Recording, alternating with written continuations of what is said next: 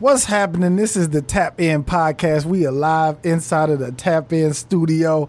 I got my favorite subject we talking about today, man. We talking about money, okay? We talking about this bread, and I had to bring somebody who is a specialist in this field. My man Philip. What's happening, Philip, man? I appreciate you, man. Thank you for having me on. Yes, sir, man. Appreciate you for coming on. So now, exactly, because I always hear people talk about, financial literacy. You know what I'm saying? And to me, it's like financial literacy is like saying the world. Right. You know what I'm saying? It's like, okay, what part of financial literacy?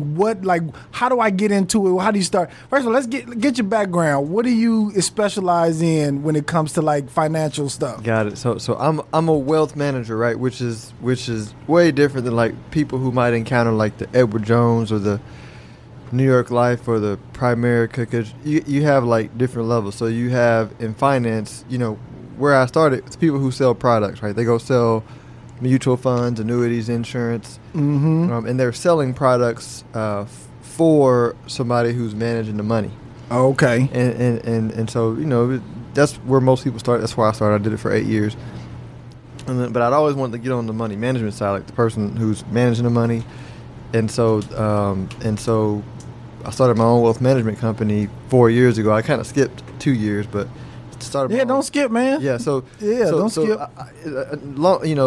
It's really a long story short. A guy who'd been in business for a while wanted a partner, and so he said, "Hey, you're leaving. Before you set up your own shop, come over here, see if you want a partner." So we managed maybe like $90 million together for a couple of years, and I really learned the business a lot.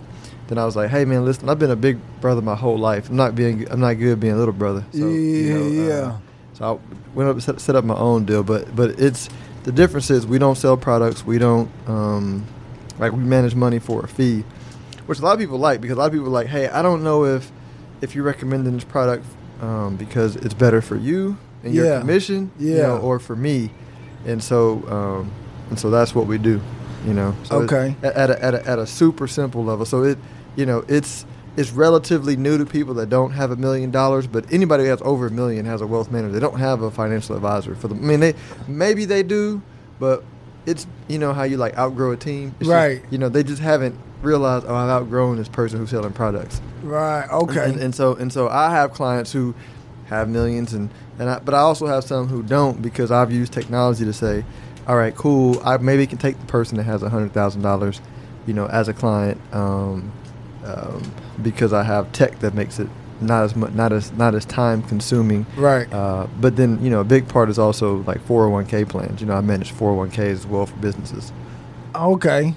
Now, how did you even get started into this financial world? How did you get introduced to it? Like, who put you up on like finances? So my first job in high school was. So let me give the real kind of backstory about exposure, right? So I grew up in Houston, close to Willow Ridge, and I never knew the neighborhood, was I got to middle school, and we had like I went to Christian McCullough, and we had like a stairwell that had like Crips. Oh, okay. That had Bloods. Yeah. And you can go through like one stairwell, you know what I'm saying? So in that environment, I was always a straight A student in elementary. But my grades started dropping because just the environment, you know what I'm saying? Like, to what I know, me and my homies wasn't getting shot at, but it also wasn't like a thriving environment, you know what I'm saying? Yeah. Like, it definitely wasn't guns point. It's an inside joke for y'all who watch it. It's an inside joke. Okay. So my parents moved. Moved to a different neighborhood, still, middle class, barely, but it was on the side of the tracks where we were zoned to a high school, where on the other side of that tracks was like where the Houston Rockets stay. So it was like money over there. And so high school was kind of like my homies on the basketball team, I play basketball, they're complaining because they're getting they're getting a 2001 Honda Accord, and they wanted a Beamer. I'm like I got 924 Tempo, you know what I'm saying? Like, I I was cool, but that kind of the subconscious exposure to just that expectation, you know what I'm saying? And then their parents, like, they all had dope houses, you know, and their parents were like engineers, and I'm playing ball with these guys. I'm like, they're not that smart. They're not smarter than me, right? You know what I'm saying? And so, you know, and so my one of my high school girlfriends at the time, her dad, I don't know, he was like a consultant, but I was in his house and he had these he's watching this channel and it had all these numbers and symbols at the bottom, and I was like, it's like, man, what is that? So he kind of explained the stock market to me, and I was like, I'm 17, I'm like, you know, cool, whatever. I'm thinking about our date later on. Yeah. But I'm like, cool, you know, interesting. Yeah. And so that kind of planted the seed. But I'd always been entrepreneurial, right? So I worked at Best Buy and made like $7.25 an hour, and I hated it because it was boring. And so I said, listen, I started selling vacuum cleaners, start selling door-to-door satellites, and so I knew I wanted to run a business because, like, being bored at work, which is something you do for like a long time, I didn't want to do, and so I hadn't put finance and entrepreneurship together yet, but those kind of seeds were planted in high school. And then in college, you know, I was like, why am I going to college? These professors work for somebody. They can't teach me anything. And my dad was like, yeah, but just go, you know what I'm saying? So I went, studied finance, because that was the only thing that I was like, okay, my dad's not good with money. He can teach, you know, he's the best person I know. Teach me how to be a good man, great character, all that kind of stuff. But I can't really go to him for money advice because he's not very great. Yeah. And so that's why I got the finance degree. Then I was like, wait a minute, I can actually like build a business, you know, where I invest money in businesses, and it's kind of everything I wanted to do in one deal. And so that's what got me in. Okay. And I didn't even realize this myself, but I feel like the most important thing in your life is your paycheck, right? But you don't get no kind of teachings. You don't get no kind of education on, now, once I get this money, what do I do with this check? How do I break this up? And I remember being a kid, and it was this, my mom's friend, her daughter, she was working like crazy, and her mom wouldn't let her spend like no money. And I was like, that's dumb. Like, you working, we in high school, like, you supposed to be spending your money. But when she graduated, they went and bought her a brand new car. And then I'm looking like, damn, I wish I would have been saving my money, because now I'm out of high school. I don't got no car, no nothing. I'm still borrowing my mom's car. I was like, fuck. I wish somebody would have been teaching me how to either save my money or strategize something where I could just put a little bit of money away and then I can come back to it later on. And so that's where I started, where I was just like, you know what? Nobody in my family, like, I feel is really financially sound or really good with money. Like, in black communities, I don't know why, we don't look at money the same, right? And so it just led me on a thing where I was like, I want to understand money. I want to have a different relationship with money. And so it just led me on this YouTube black hole where everything that anybody was talking about money, anybody was talking about finance, on what to do with money, how to get credit, how to leverage your credit, anything that have to do with money, like, I just went on YouTube and just like dove myself head first in on anything about money, right? And so now I feel like I'm in a position where I've accumulated a little bit of money, a little something, you know what I mean, saved up.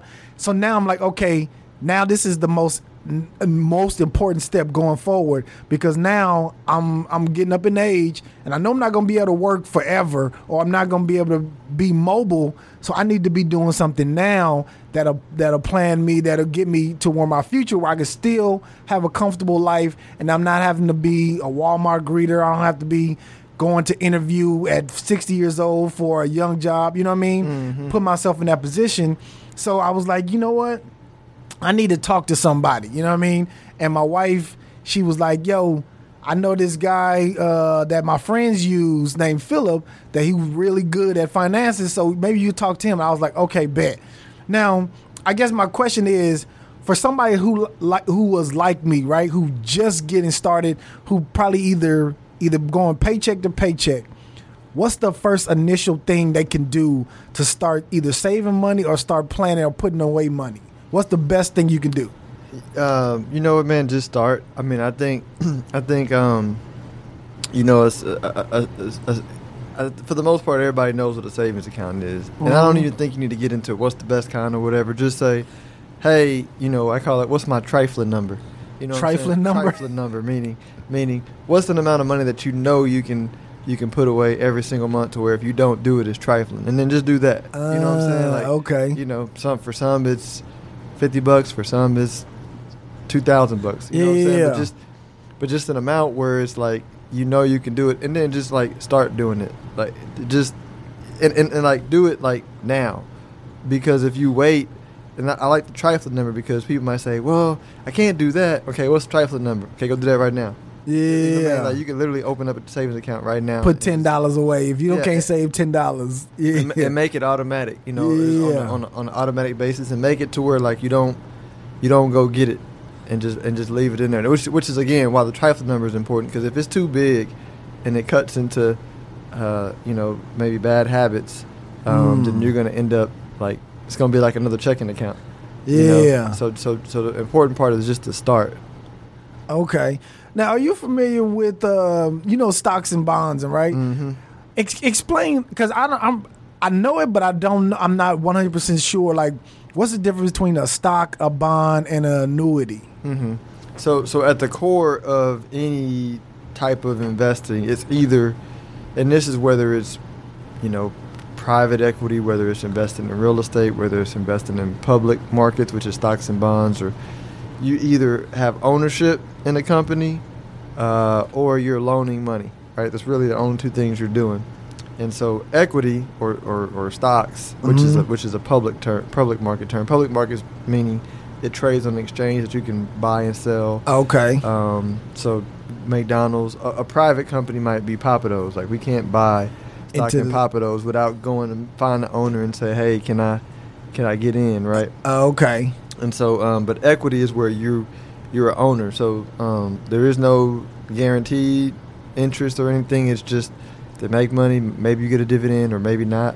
But as the company does better, you know, and the value of the company goes up, the value of your shares go up. Okay. And then bonds are like loaning money. So you might say, hey, Philip, you know, if I'm issuing a bond in my podcast, you know, I'll pay you 10% interest on your money, you know, every year you give it to me. So that's a bond.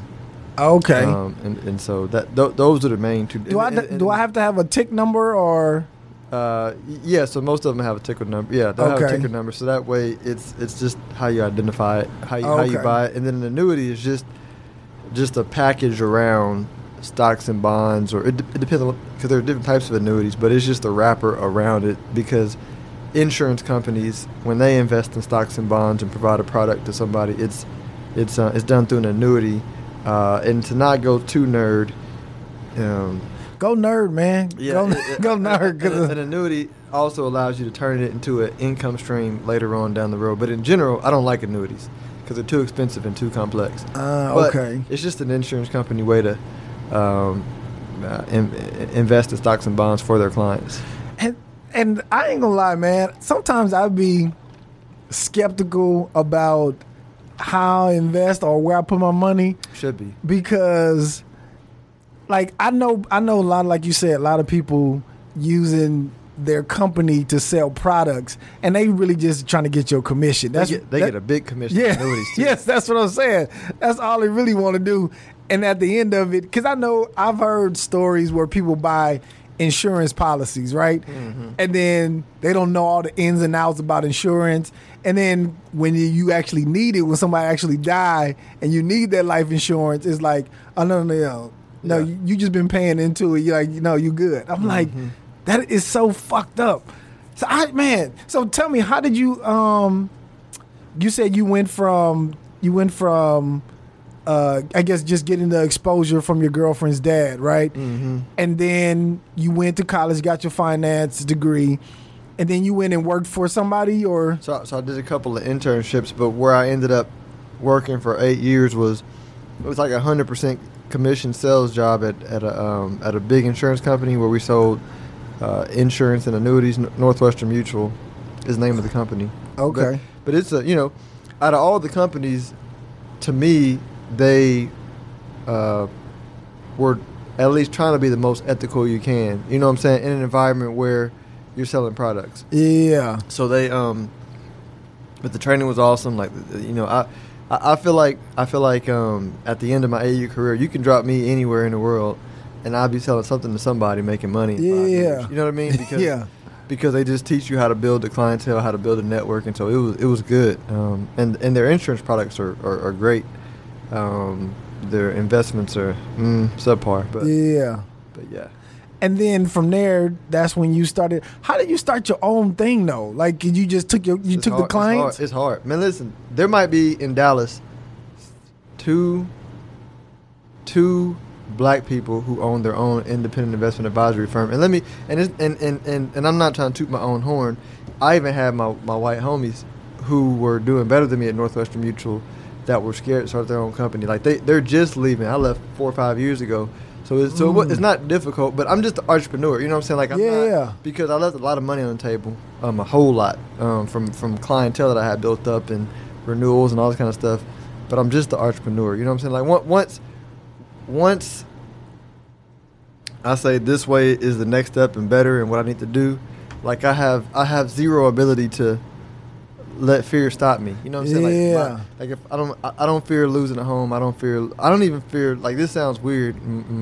My wife understands it, so, because I explained it, but I don't even fear losing my wife. Because when you're in business, like if you can lose your family, you know what I'm saying? Yeah. Like, I'm tired of this. But if it's something I know I need to do, I'm more afraid of regret down the road than anything, so I just go do it. And most people are like, they're afraid of being afraid. You know what I'm saying? Like, I'm like, okay, what's the worst that can happen? Okay, can have other people been divorced or lost their house? Does that make them, anybody who's laughing at you, a better person? No. You know what I'm saying? So I have my superpower is the inability. I still have the same fears that everybody has, but right. I'm incapable of letting it stop me from doing it. So be able to go past your fears and still, yeah. I ain't gonna say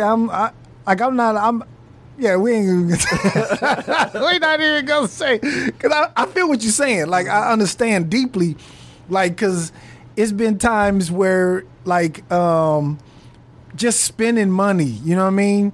Just spending money, it has been such a, like, I don't know, because it's like I want to be more conscious of how I spend my money. Because when I was younger, I would just man, new shoes come out, new Jordans come out, fuck it, I'm buying them. New pennies come out, I'm buying them. Whatever. Fuck it, I ain't gonna be able to take this money from me. I ain't gonna take this money with me when I'm dead. So fuck it, let's just spend it. And then now that I'm older and I have a family, now it's like, okay, I can still spend the money, but now I just want to be more conscious of how I'm spending the money. Mm-hmm. And one of the things that have you heard of this new thing that's going around called Shoo or Susu? Yeah, I know. Susu? Yeah. I know about that. Like, I feel like this is a scam, man. I feel like, man, it's not just like everything else, everything can be a scam, and I think there's probably a lot of scam people in it, but for me, this is just my personality. Mm-hmm. Let's say you have a legit one that's like legit and scam free, however you can vet that, which is tough to vet. But if it were legit, I still wouldn't do it, because I'm like, I don't know these people. Like, I would much, if I'm gonna do it, I'd rather do it with people who I know. Yeah, because it's a high trust business. You know what I'm saying? Yeah. So that's just me. Like, can you explain the concept? Yeah. So like for like people don't realize the way that foreigners, like people who are not born in America, what a lot of them will do is they'll come here with like a core group of people. And they'll say, hey, let's put money together, and then first you start your business, and then when we make some money from that, we'll put it back in the pot, and then you're next, and then you're next, and so they basically kind of become their own banks, to where by the time they have a lot of money, bankers are like wanting them like to give them money because they're They don't need them. Yeah. And banks like giving you money when you don't need them. Yes. So, Yes. Yes. Because we take for granted banking in the U.S. where it's like it's part of the process. But in a lot of countries, they don't have a good banking system, and so they come over here and they kind of create their own, little banking system. So that's what it is pooling money together to start businesses. Yeah, and it's my wife was explaining it to me, and only thing I could think of is Ponzi scheme. This seems like a fucking Ponzi scheme. Like this weird. I'm like, okay, so how are they making money? They was like, what you mean? I was like, okay, so I put my because my wife did it, and she got paid, and I was like, okay, good. And I was like, you know what? If you get paid, I'll join. So now I'm on the next to get into it. But the concept, when she broke it down to me, and I had to really like sit down and think about it, I was like, okay, I'm putting money, like let's say the three of us in this room, right? You put money in, right? Jazz put money in, I put money in, right? In a month, we gonna pay you $2,000, right? But you gotta go get two people. Jazz get two people, I go get two more people, right? They put more money in. So that way we be able to pay you in the month. And so it's not being invested in businesses? No. Yeah, I mean, when I researched it, it was more for like businesses. So yeah, this is whatever that is. That's a Ponzi scheme. That's what I was trying to tell my wife. I was like, so how is everybody? But I think what the magic or the part that's keeping it together is if people you keep putting them in. Yeah, once people start putting money in, it crumbles. So here's my thing: is as long as like if you go bring two people that you trust, I bring two people in that I trust that could keep this rolling, then yes, everybody will be able to make money. Everybody will be able to get paid more than what they put in.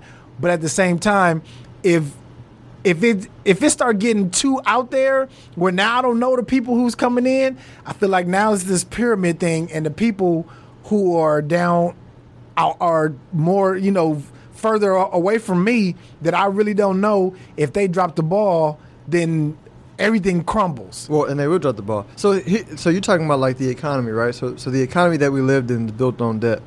So for example, like the banks, for every dollar they lend out in general, right? This is a general term. For every dollar they lend out, or they have in deposit, they lend out 10. Right? And so it's a whole global financial system built on debt. And so that's why we have recessions, because when money like contracts, when banks start calling the loan, well, man, you need a dollar back. Like if I got $10, you need $1 back. I only got $1 in the bank. Yeah. You know what I'm saying? And so it's a trickle effect that just melts the whole economy down in a very simple term, but the whole economy is a Ponzi scheme. And so the reason why we have booms and busts is invariably, in this example, people are going to stop putting money at the same rate, right? Same with the economy. Money's going to come, either interest rates go up, which means people have to pay more to finance debt, which means they spend less, or they just spend less because they're nervous, or banks call their loans and they're not willing to lend as much, or venture capital investors are not willing to, put as much in there. But people always contract at some point when things get crazy, and then dominoes fall. Yeah. Right? And so, that's a Ponzi scheme. Like, so it's like, and my thing is, it's good while the getting is good, but you don't want to be that person who either drops the ball or come in late. I guess. You know what I'm saying? How, did you get all of your money back? So you put in money and you got all the money you put in back? So just from the little bit of information I got, where let's say I put in $100, right? In a month, I'm going to get $1,000 back from the 100 that I put in. And then what I have to do is, in order to keep it going, I'll put my same $100 back in. So it's like, okay, I got 9. And you're getting 1,000 back the next month? Yes. Yeah, this is the Ponzi scheme. Listen, you can get in a whole lot of financial. You can get yourself out of a whole lot of financial trouble by this one rule. if it sounds too good to be true, it is. probably is. Yeah. You know what I'm saying? Like my Warren Buffett talks about. I don't like to jump over 2-foot hurdles. You know, I'm not, what does he mean by that? 2 feet hurdles. Meaning he'll say, I'm not very athletic, and I'm lazy, so I look for 2 feet hurdles, and he's become a billionaire because people who have money, like it literally is this simple, right? Why do you think in poor areas they buy a lot of lotto tickets? Rich people don't buy lotto tickets.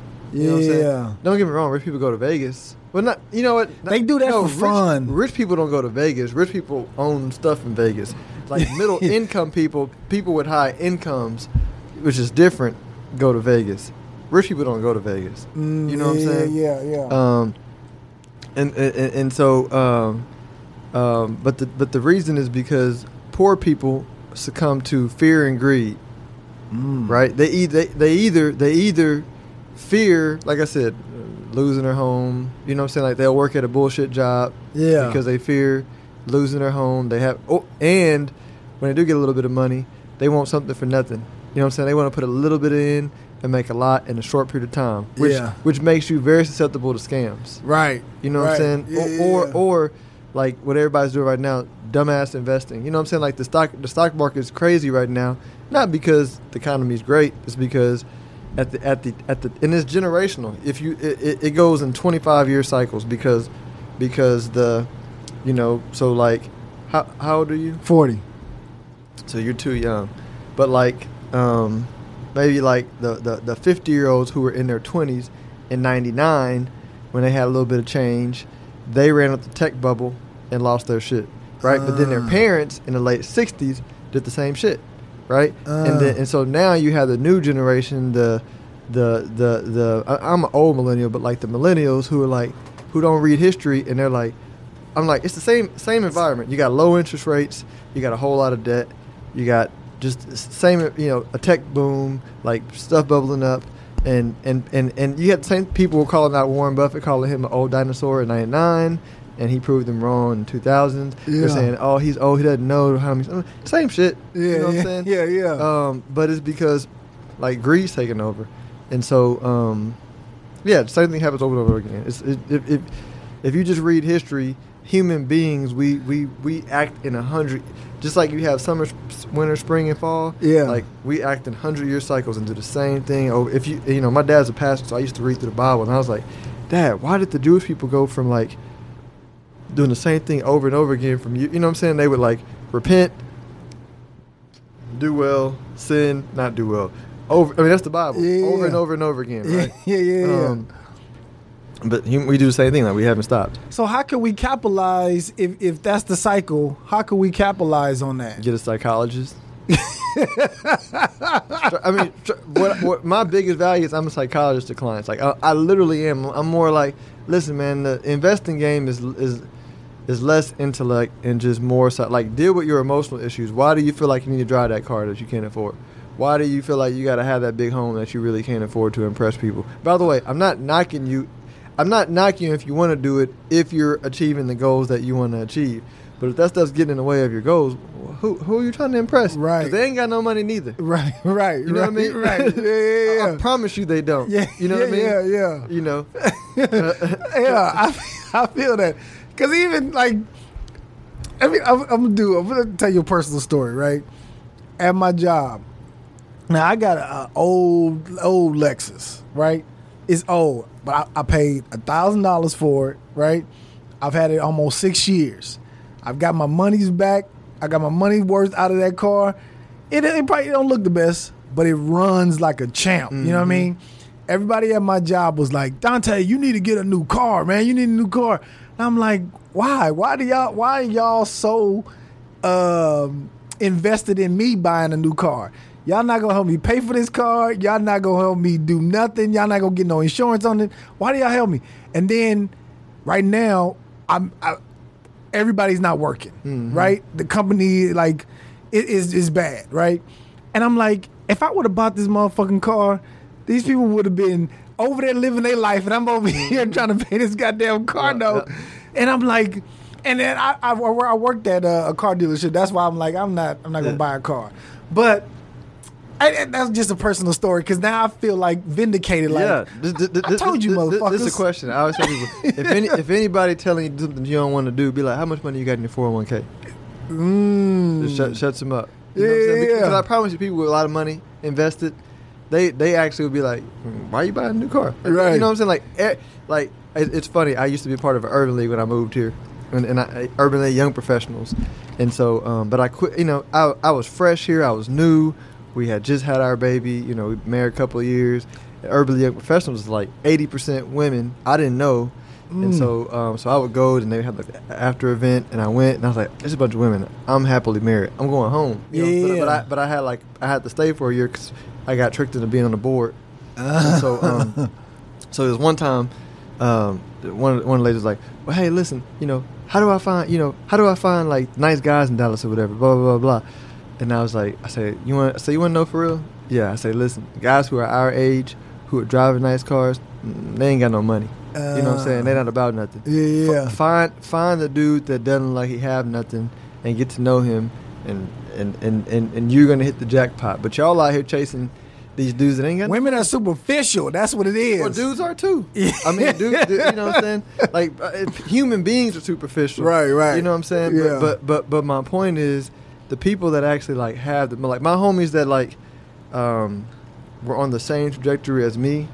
You know what I'm saying? Like we were making relatively good money, but you know, my homie was, you know, he had 4 real estate properties, you know what I'm saying, but before he was 30, and that's where all of his money was going, so he didn't have a new car. I mean, he didn't have a not great car, but he wasn't worried about that. He was like, man, I'm focused on this. You know, like all of my homies that, and really what ends up happening is, if you really see it, it's gonna take, if you're doing the work in your 20s and 30s, because people see these Silicon Valley folks that work hard, but they get rich early as a factor of a lotto ticket. Like if you ask Mark Cuban or anything, and he were in here, he'd be like, I got lucky. Right. You know what I'm saying? Not the difference between somebody who's worth, you know, $1 billion in their 30s and $1 billion by 60, or you know, whatever, a billion period is some factor of luck. Yeah, they, you know what I'm saying? It's not that they're smarter than a person. You know what I'm saying? It's just Mark Cuban luckily timed out and sold in 99. Had he waited a few months, he would have been, right. You know what I'm saying? It's not taking anything from him. He was smart. He was good. But it was 1,000 other guys that were just as smart, just as good, with just as good ideas as he were. And so, my point is, it takes most people time. Like, you know, like I'm like, listen, I had a rule. I'm like, I'm not gonna buy a Tesla till I'm 40, right? And I'll be 40 in 4 years, so I still may not buy it. But my point in saying that was, even if I was making $1 million a year, I'm just not buying a Tesla till I'm 40, because I need to put the money back into the balance sheet to continue to. All right. Yeah, so buy the Tesla at 40 because it, you know, I got to put the money back in the balance sheet to continue to build it up. You know, like every last one of my clients that are making like lots of money, you know, they hit their stride like their 40s. You know what I'm saying? They really hit their stride in their 40s. And I'm cool even in the 50s, right? Yeah. Because I'm not trying to impress anybody. Yeah. You know, and so that's the point, is just if you can get to a point to where you don't care about impressing any people, and you're really focused on like doing what you love to do, because it's hard. Mm-hmm. And then being comfortable, like what Jay-Z say, I'm not gonna buy anything unless I can buy 2 of them. You know what I'm saying? Like if I can buy 2 of them comfortably, then I'll buy it. If I can't, I'm not gonna buy it. I was like, man, that's some great advice. Yeah, you know what I mean? Yeah. If I can buy 2 comfortably, then I'll buy it. Yeah. I don't mean I'm gonna buy 2. It's just if I have the ability to buy 2. Mm-hmm. Yeah. Okay. So now, people come to you, right? And they got a little chunk of change, right? Because when we talked on the phone, I forget, dang it, I had it in my head, but something you told me while we were on the phone about, dang, I can't remember it. It escaped me. It'll come back to me. But can you give some people at least some game about when they want to invest, what's the best place to place your money? Mm-hmm. So the best place for the individual depends on like their time frame and their goals. So what I do is say, hey, you know, what are your goals? How much cash do you have? Do you have any credit card debt? Because that matters. and then and so let's say somebody has a 30-year time horizon for where they don't need to touch the money. Then like, okay, cool.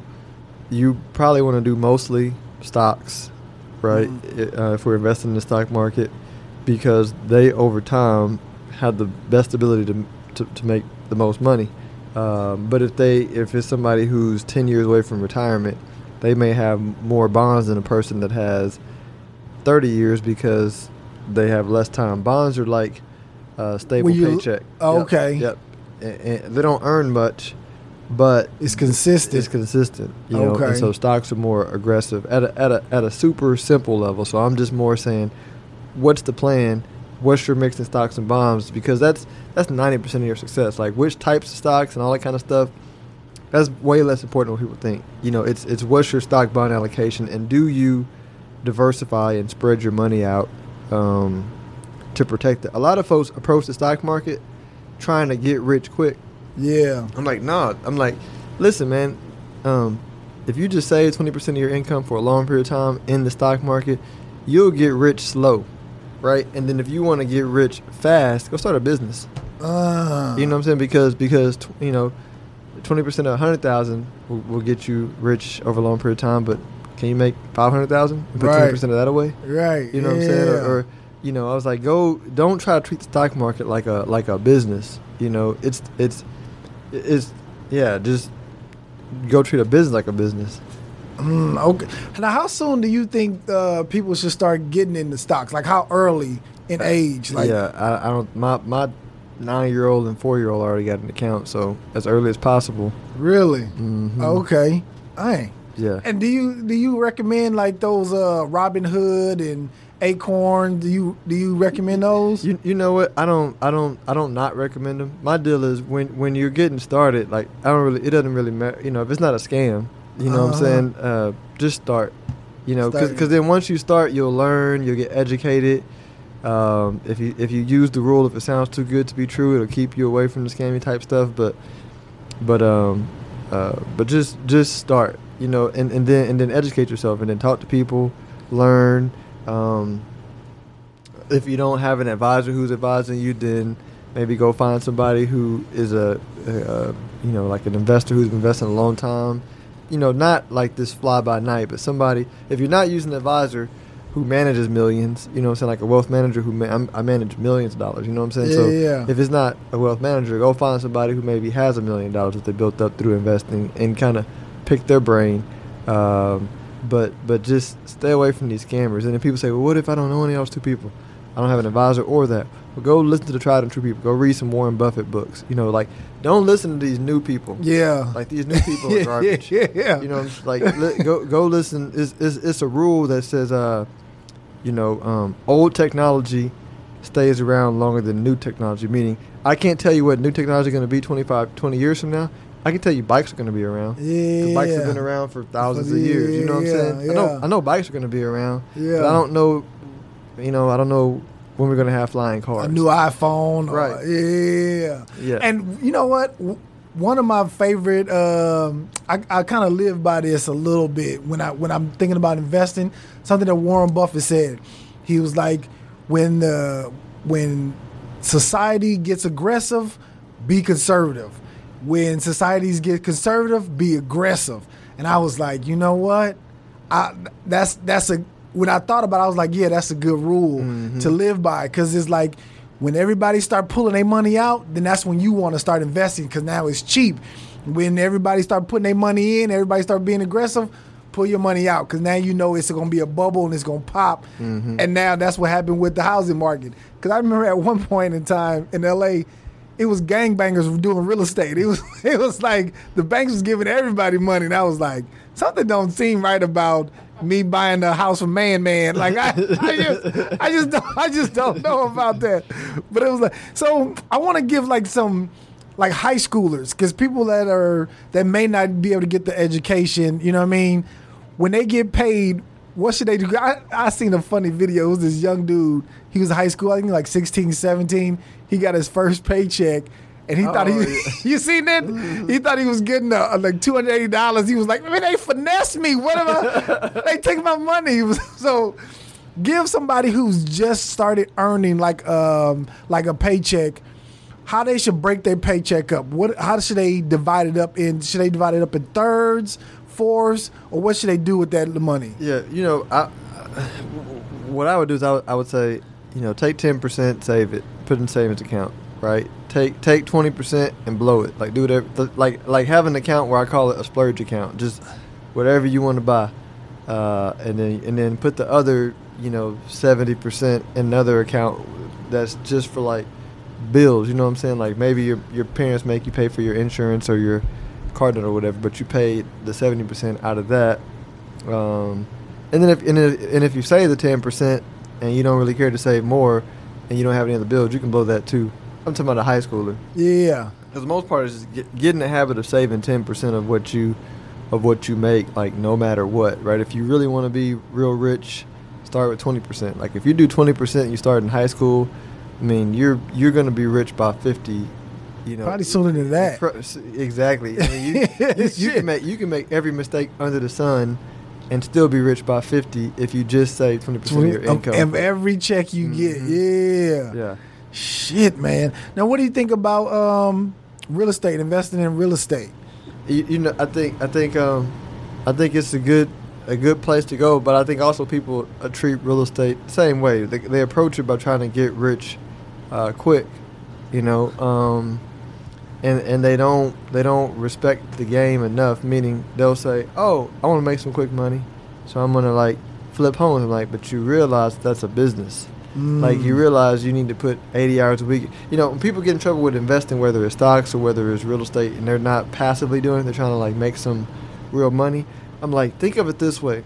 Like I'm a finance person. I know real estate. I know the math. I think I'm slightly above average on my understanding of how to do real estate. But I wouldn't do the deal because I respect the game. Because me, if I'm trying to do that, I'm imagining I'm getting in the ring with Mike Tyson.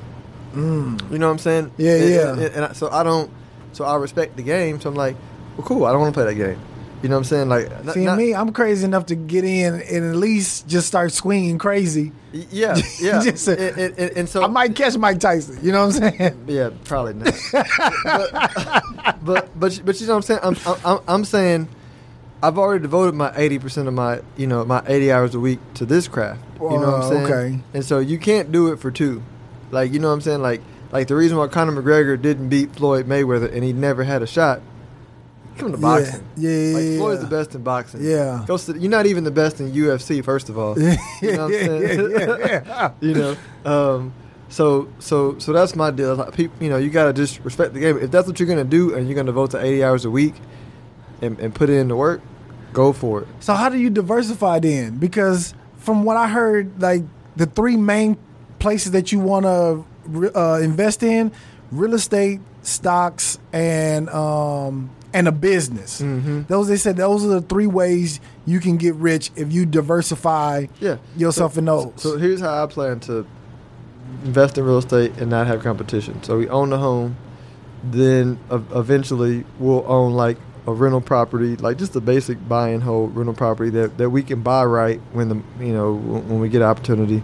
Mm-hmm. I'll own the place where I do business, and then I'll have some REITs, some liquid real estate investment trust that we can buy on the stock exchange. And really, that's the extent of what I plan to own. So I get diversification. I'm not making crazy returns by flipping, but I get diversification. Yeah. Because again, it's always about like the alternative use of my time, right? So I could use my 80 hours doing whatever I want. And so my deal is, how did God create me? Like with skills that I have and the time that I put in, what's the best way for me to make the next $1,000, right? Mm-hmm. It's not real estate, so I put in 14 years, 14 years in doing this. So it's doing this because I don't need to do that. I don't. If I can, it's way easier for me to 10 times the revenue of this company than to hit a home run in a real estate deal, or even like try to hit a home run in the stock market. Yeah. You know what I mean? Yeah.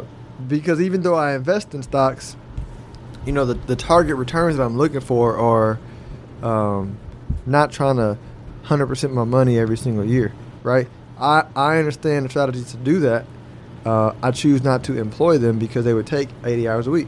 Yeah. You know what I mean? Yeah. And I don't want to use my 80 hours for that because it's way easier for me to spend the 80 hours, 10 times my revenue and invest in 20%, and I'll be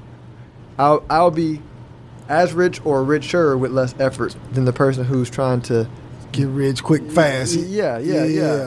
So it's all about I think it's self-awareness. Matter of fact, it's a whole lot of people that don't realize that like they can build a podcast making an extra $100,000 a year, from their job, and then if they invest 50 of it, they can be stupidly rich. Yeah, you know what I mean? Like, yeah. You know what I'm saying? I think so many people are looking for that magic pill.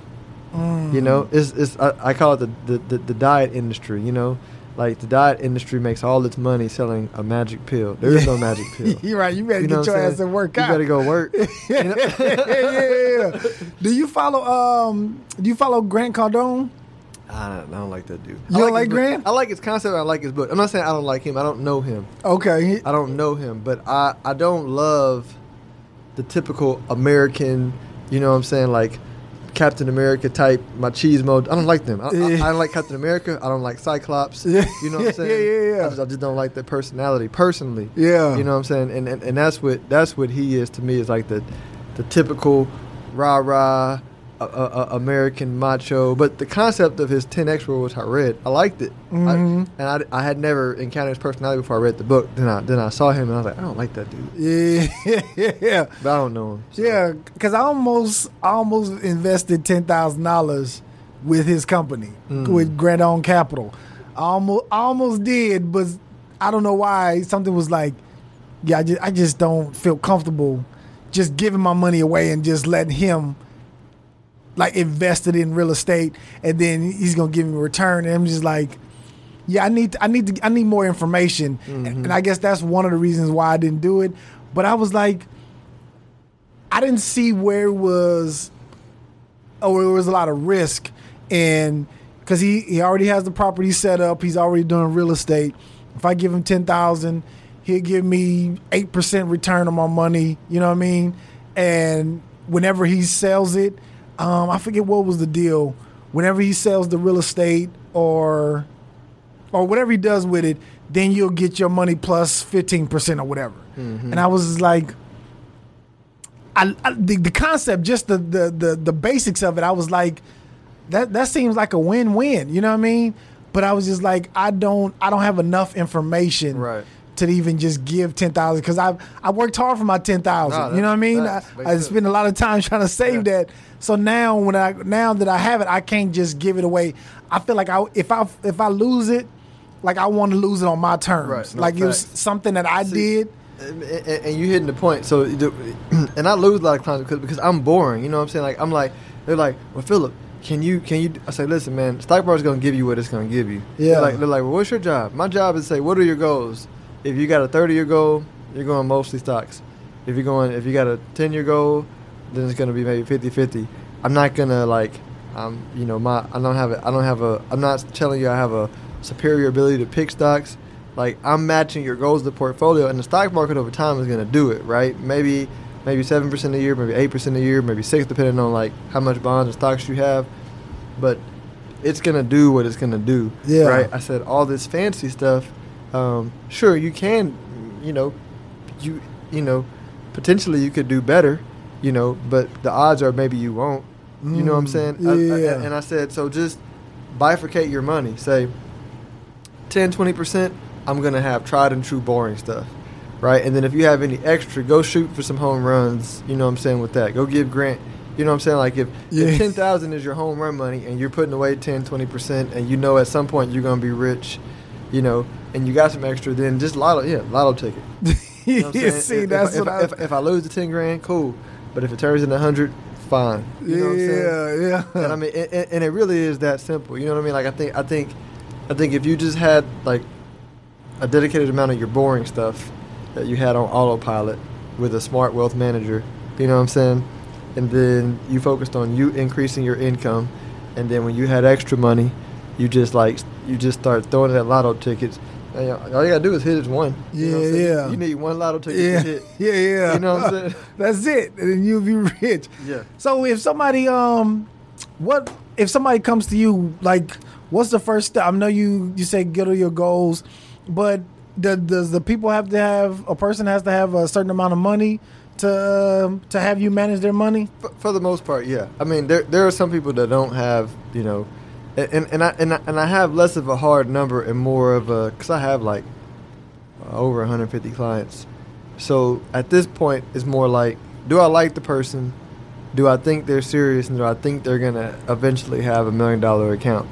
And if I don't, I'm be like, oh man, look, you can go this route. You know, Yeah, yeah. Finesse them over here, like, yeah. Matter of fact, I talk a lot of people out. You know, oh no, look, you gotta do this instead. You know, because it's just I don't want a lot of clients, and I've done it long enough to know when somebody's not real serious. You know what I'm saying? And it's a win-win because I don't want to be frustrated. Less headache for you. Because I get, you know, no matter if somebody has, you know, $100,000 with me or $50,000 with me or a couple of million with me, I give them all the same love and attention. Yeah, yeah. So I just don't want the ones who are not serious getting the love. You know what I'm saying? Like not for me. You ever had somebody give you some money, like let's say whatever they give you, then they call you like, hey, how my money doing? Yeah, like, yeah. Early on, I learned. It's always the ones that smallest account. I'd be yes. Like, come on, man. That money is so precious to us. I get it, man. I get it. I'm just like, nah, man. Maybe I'm not a fit. Yeah. So how can people get a hold of you? Like if they want to bring their money to you, or because I have a 401k, but it's like I know you told me on the phone that I should do the max on there on my 401k, and I talked to, when we were on the phone, I was telling you that it was a girl that I talked to, and she was like, what I should do is put the max. But she was like, especially if you're going to be here for a long time and retired, you need to do the max. And then I was like, well, I'm not trying to retire from this company, so I'm not going to do the max. I'm only going to do the minimum, and then I'll use my money, my own capital, to do something outside of this. But what's the reason why you saying I should do the max? Yeah, so the 401k, the only part that has anything to do with the company is their match. Because you get to pick the investments, and then all the money you put into it is yours. And so since you get to choose the investments and you get to choose how much you put in, that's all yours when you leave, no matter what. So the only part that is tied to the company is their match. And they may have like a vesting period or whatever. So that's why I'm like, put as much as you can in 401k because that's yours. So if it builds up to a couple $100,000 that, you know what I'm saying, that you put in and that you earn from your investments, that's all yours. So when you leave, you take it to your new company or you can roll it to your own IRA. But that's all yours. So I'm like, if it were in an IRA with those tax benefits, the most you can do is like $5,500, $6,000, whatever the number is, depending on how old you are. But in a 401k, you could put away close to $20,000 a year into the 401k, you know, yourself. So I'm like, take advantage of the tax benefits that the IRS is giving you for a 401k, because that's separate from what the employer contributes for you on your behalf. So can I move it while I'm still with the company, or they won't? They won't let you do that. Okay. Yeah. But when you leave, you can. Okay. Whenever I leave, I can move it to an IRA and just let it sit there. Or your new 401k. Yeah. Either of the two. Okay. Yeah, man. That's a good. Go ahead. What you about to say? No, that's a good and common question though, because that's why in the 401k business, when I go approach a business owner, I'm like, listen, man. So because there's 4 things that make a good 401k, and I'm gonna confirm this with you. So, and you may not see this, but it's what are the fees you're paying, because those are hidden. You don't know it, they don't know it, right? But when I audit a plan, a lot of plans are being overcharged in fees. What are the investment options?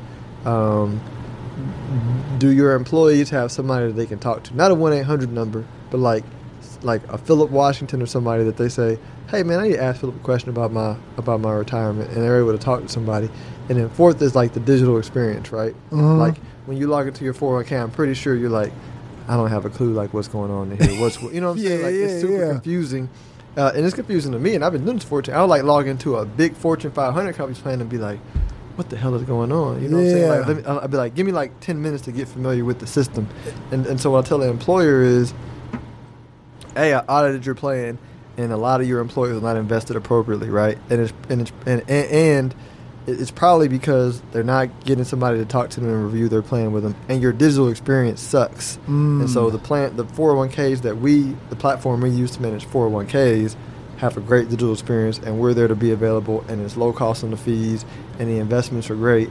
And so I'm like, those are the 4 makeups, and if you have that, then your employees are happy about it, and they're not asking me, should I do the 401k? They're like, no, I love it. You know what I'm saying? Like, I want to put more money in the 401k plan because, and really this is where the digital experience, because on our digital experience for the company we use, when you go on your 401k, on your dashboard, you see, all right, I'm on track to have $40,000 a year in income. If I want to save more, here's how much I got to save. Here's the type of accounts. Like, it's all built into it. It's super simple, super intuitive. It tells you, like, on the screen how much you've made so far in percentage terms and in dollars, like dollar amount terms, you know. And so it's built with the psychology of the non-sophisticated investor in mind, right? I feel like so many 401ks are built for like investment advisors, you know what I'm saying, or investment committees, but not for like the regular person invested in the 401k. And so but that was my long way of saying, like, a lot of 401k plans are good. It's just digital experience sucks, and nobody has anybody to talk to about it. Because my company uses Charles Schwab. Yeah, their experience, their digital experience is terrible. Man, because it's like when I log on, I'm like, okay, what's going on? Like, okay, this is how much I have, and this is how much I invested. That's the only part that I know that I really know. Like, okay, I can go in there and just the how much I'm putting in. That's about it. And then how much I've got. That's it. That's the only part I know for sure. And then when I was trying to adjust it, I called them and had them have somebody give me a call because I wanted to understand a little bit more. But when I tell you the guy, he just sound like he was 24 and just graduated. No. It was the opposite. It sounded like he was just old. Didn't care. Yeah, he didn't really care. He was like, I was just like, I don't feel comfortable like even taking your advice.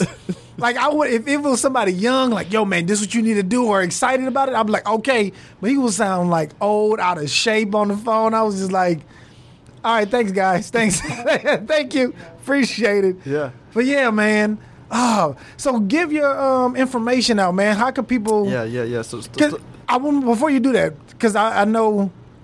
Well, nah, fuck them. Go ahead. Yeah.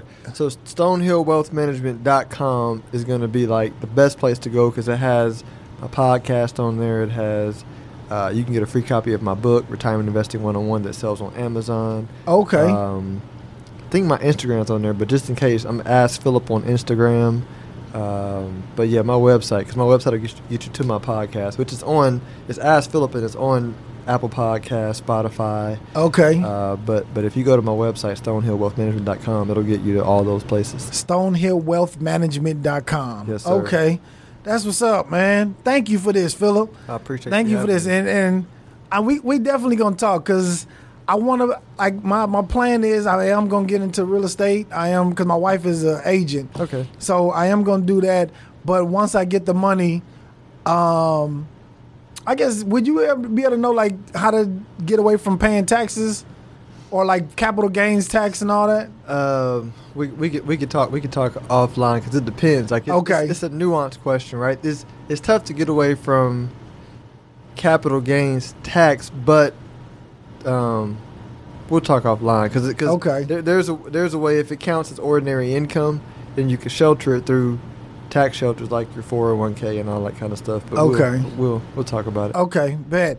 Yo, man, thank y'all for tuning in. This has been the Tap In Podcast. Philip, thank you again. If anybody got a little chunk of change and they sitting on it, they don't know what to do with it, make sure y'all hit up Philip. He'll take care of you, man. This has been the Tap In Podcast. Holla.